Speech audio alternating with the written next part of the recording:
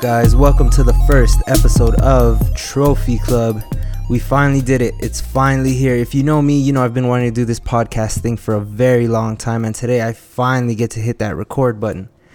This episode will be a quick introduction on who I am and what Trophy Club is. I consider Trophy Club a life podcast. I'll be covering all things life. That covers cars, detailing, business, family, social subjects, mental health, advices, all of it.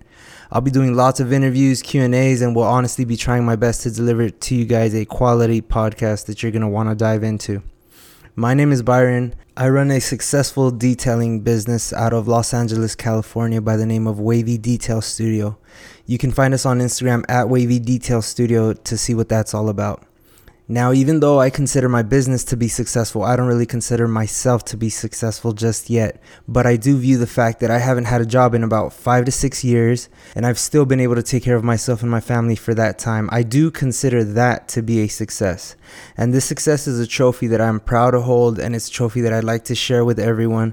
I believe everyone has it inside of them to be successful, and I would like to help in achieving that success. Hence the name, Trophy Club. I plan on doing huge things with this podcast. I'm happy to have you guys along for the ride. Please look out for our first real full-length episode very soon.